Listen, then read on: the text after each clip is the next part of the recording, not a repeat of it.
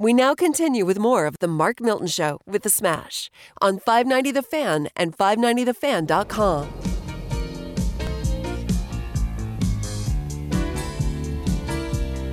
All right, you are listening to The Mark Milton Show with The Smash, broadcasting from the Miller Furniture Studios in Kirkwood, Missouri.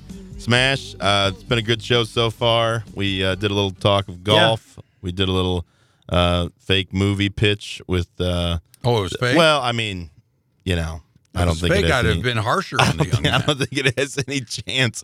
The Cinema Maybe with the Sensei, always entertaining. Before we get into our tax topic for today, I do want to acknowledge and welcome our newest sponsor, Ravensburg Incorporated.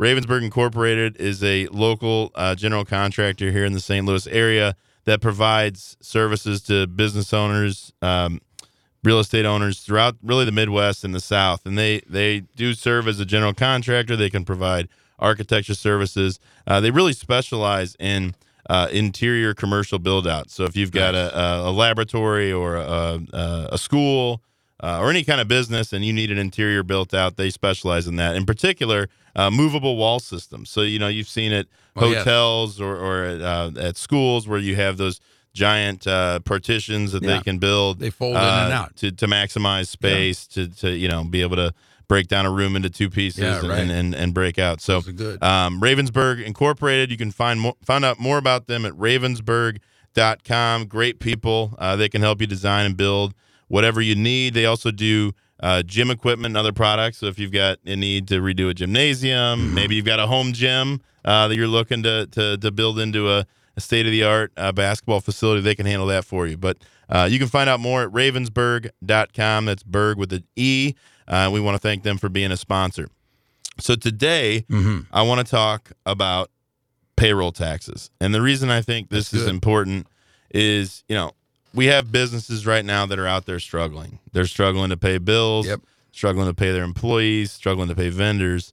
And there's an issue that can come along, what's called the trust fund recovery penalty. And the trust fund recovery penalty is something that Congress authorized. And basically what it says is the IRS can impose personal liability on people at a company who make the decision not to pay payroll taxes and to pay other people instead. And so you might be asking, what are payroll taxes? So payroll taxes are the amounts withheld from employees' pay. So when you think of yourself as a W-2 employee and you look at your W-2 or your pay statement, it's going to show, federal wages withheld or federal taxes withheld. And then you're going to have the FICA portion, which is your Social Security and your Medicare.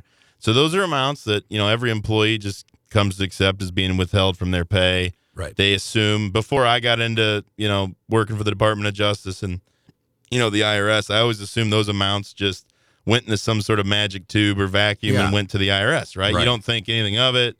You don't think that, my employer might withhold that money from my pay and then not turn it over. No, I never thought that. But it actually happens at an alarming rate, especially in economic, Wow. When there are economic trying times.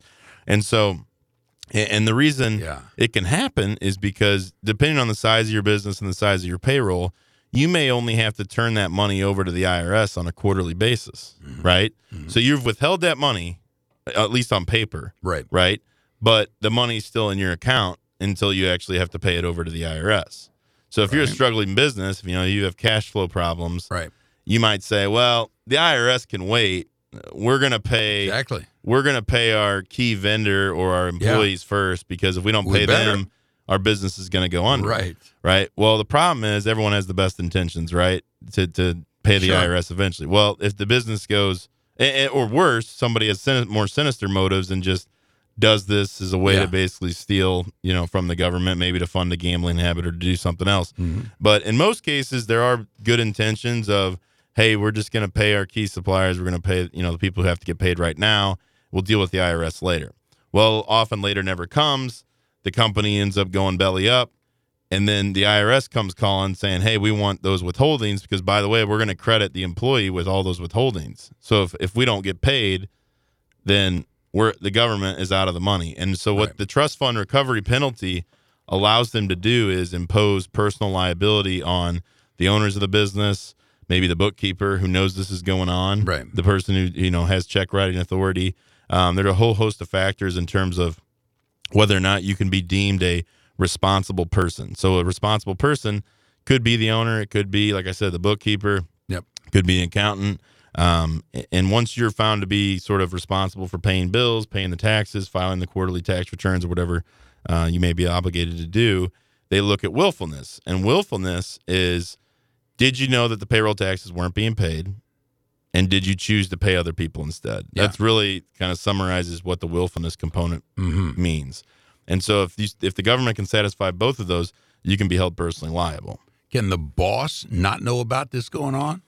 Well, that's a good question. Yes, it's possible. It's certainly possible. I actually handled one of the first cases I handled when I was at the Department of Justice was a trust fund recovery penalty case, and it involved there were 3 parties who got assessed the trust fund recovery penalty.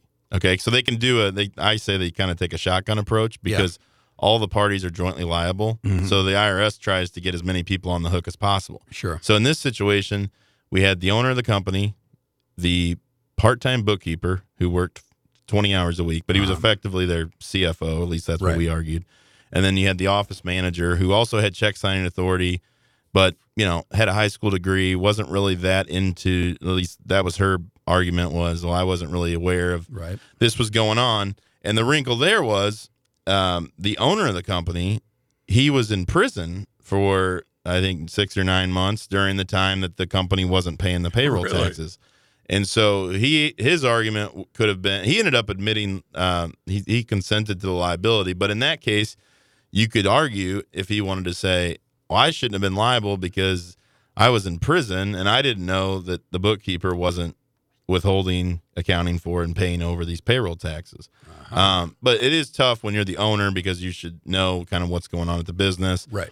But you might have a situation where somebody's embezzling, right? You could have a situation where you've got an accountant or a CFO who you think is handling all this, and you're the big picture guy. You're not the financial wizard of the business, and so you're not aware that there are payroll tax issues. Now, that would take a pretty good amount of sort of burying your head in the sand because you would think you would know if these payroll taxes weren't being paid, but if the money's going out for some other purpose, you might think, oh, it makes sense. You'd also have to be able to prove that you didn't get any IRS notices or things like that, because if you're not making these payroll deposits, they're going to start sending you notices, and the IRS has gotten more aggressive. And so I would just caution anyone out there who may be working in a business that's struggling, right, and maybe working on, involved in the payroll taxes or the payroll process, just be very careful. I mean, if the business is not paying their payroll taxes, you gotta be aware of the fact that if you're involved in that decision making or you have authority to sort of make those payments, then you could be on the hook personally. But if I am, just to use the term, a worker, and all I care about is getting my check, I don't care what these guys are doing on the outside like that. Am I going to be affected, or I just stay neutral, or what? Well, that's exactly the point of the penalty against the people who are doing this is that the employee has no idea in most cases this is happening, so they shouldn't lose out on, when they go to file their tax returns, they should be able to state the amount that they had withheld. Yeah. Or at least they didn't get the money. Yeah, right. In most cases. That's right. So the government does credit them with those withholdings for their Social Security and their Medicare. So for the most part, those people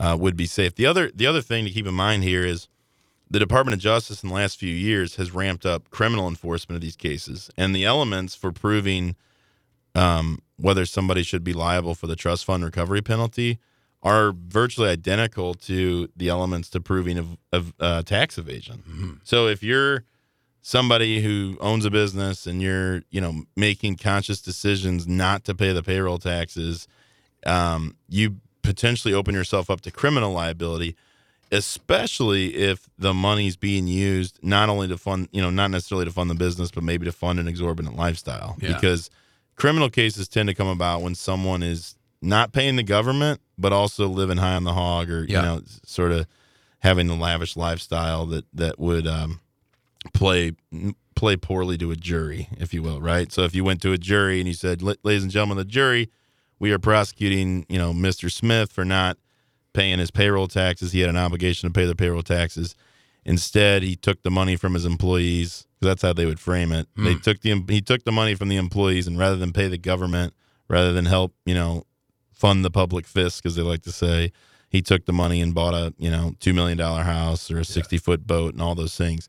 So it's not only a potential for personal civil liability, there's a potential for criminal liability. And so, one of the famous court cases, in one of these types of cases, the judge said, the government cannot be made an unwilling business partner in a floundering business. And I think that's a pretty powerful statement. Really? So, you can't use these payroll taxes to fund your business. You either need to go out and find other sources of capital, whether it be a line of credit, a new investor. The key is you should not look at those funds as anything but the government's and anything but the employees, because when you start to look at it as a source of capital, you're running the risk of not only civil liability, but also criminal liability. Can I, if I own a business, let's just call it Smash Enterprises, all right, and I'm my only employee, can I pay myself like that and put that other stuff aside?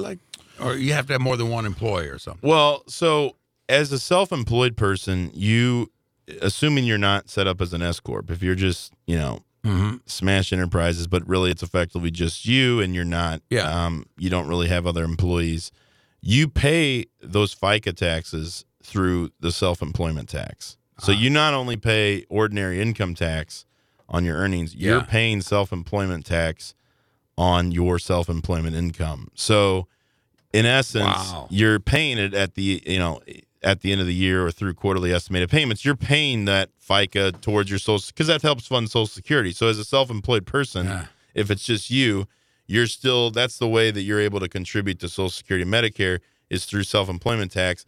And what the IRS does is they give you Congress gives you a deduction equal to half of your self-employment tax. So if you pay $20,000 in self-employment tax during the year, then you're getting a $10,000 deduction.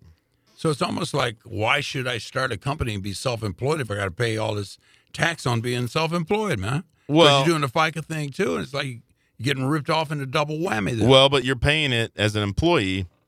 You're paying into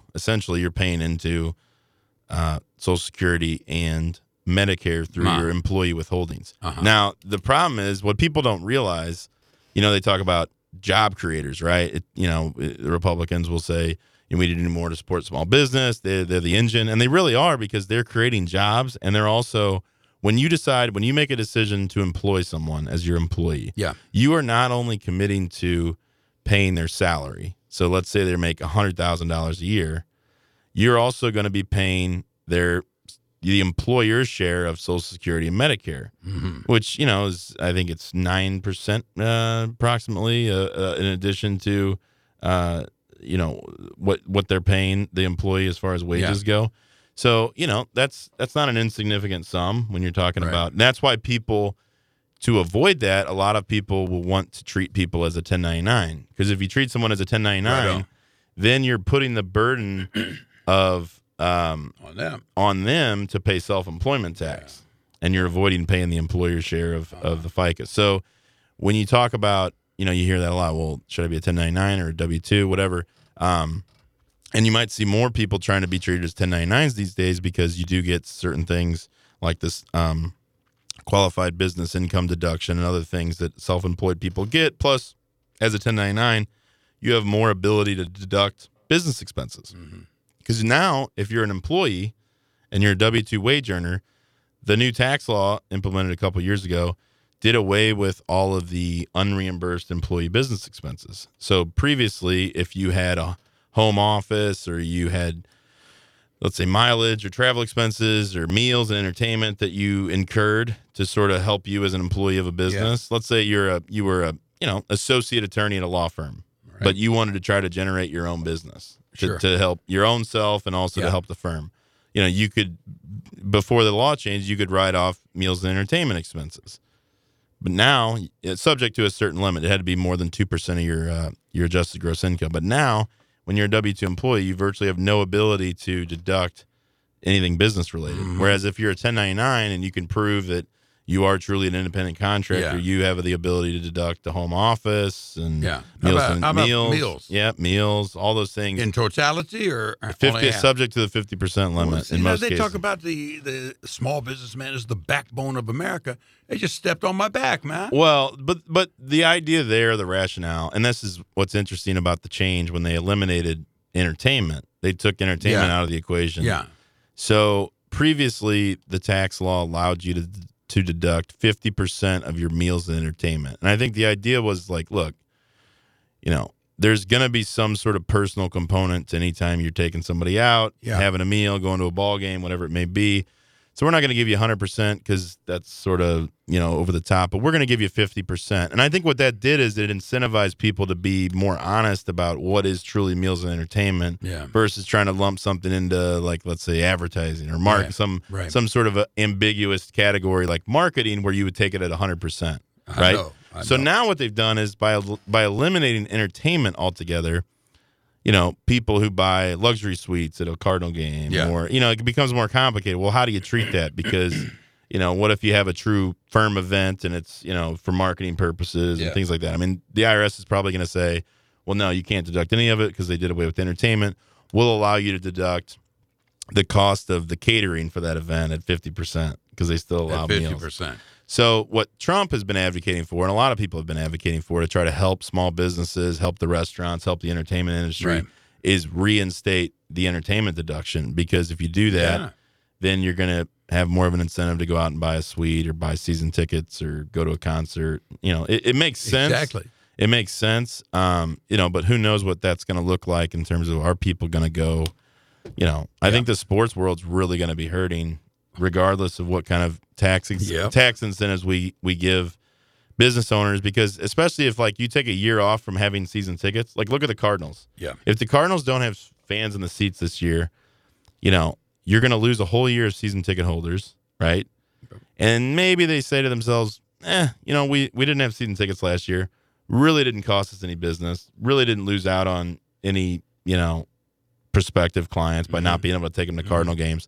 We're going to cut our season tickets. Like, I think that's the real risk of all the shutdown and not having fans in the seats is that's a huge, especially for baseball. Baseball relies so heavily on ticket sales and, souvenirs, merchandise, food sales. And so if you lose that, you're going to be in real trouble. So I hope you guys found this, not too boring on the payroll tax side. It's an important topic, especially right now with a lot of businesses struggling. Yeah. You got to be aware, don't take that money and use it for anything else. Treat it like it is. Put it in a trust fund. That's why it's there, because you really are holding that money in trust. So we hope you enjoyed today's show. This is the Mark Milton Show with the Smash. You can find us at 590thefan.com, themarkmiltonshow.com, anywhere you podcast. And if you have tax questions you want us to talk about on air, we'll do it confidentially, anonymously, and you can email them to mark.milton@stltaxlawyer.com. This is the Mark Milton Show with the Smash, presented by STLTaxLawyer.com. The choice of a lawyer is an important decision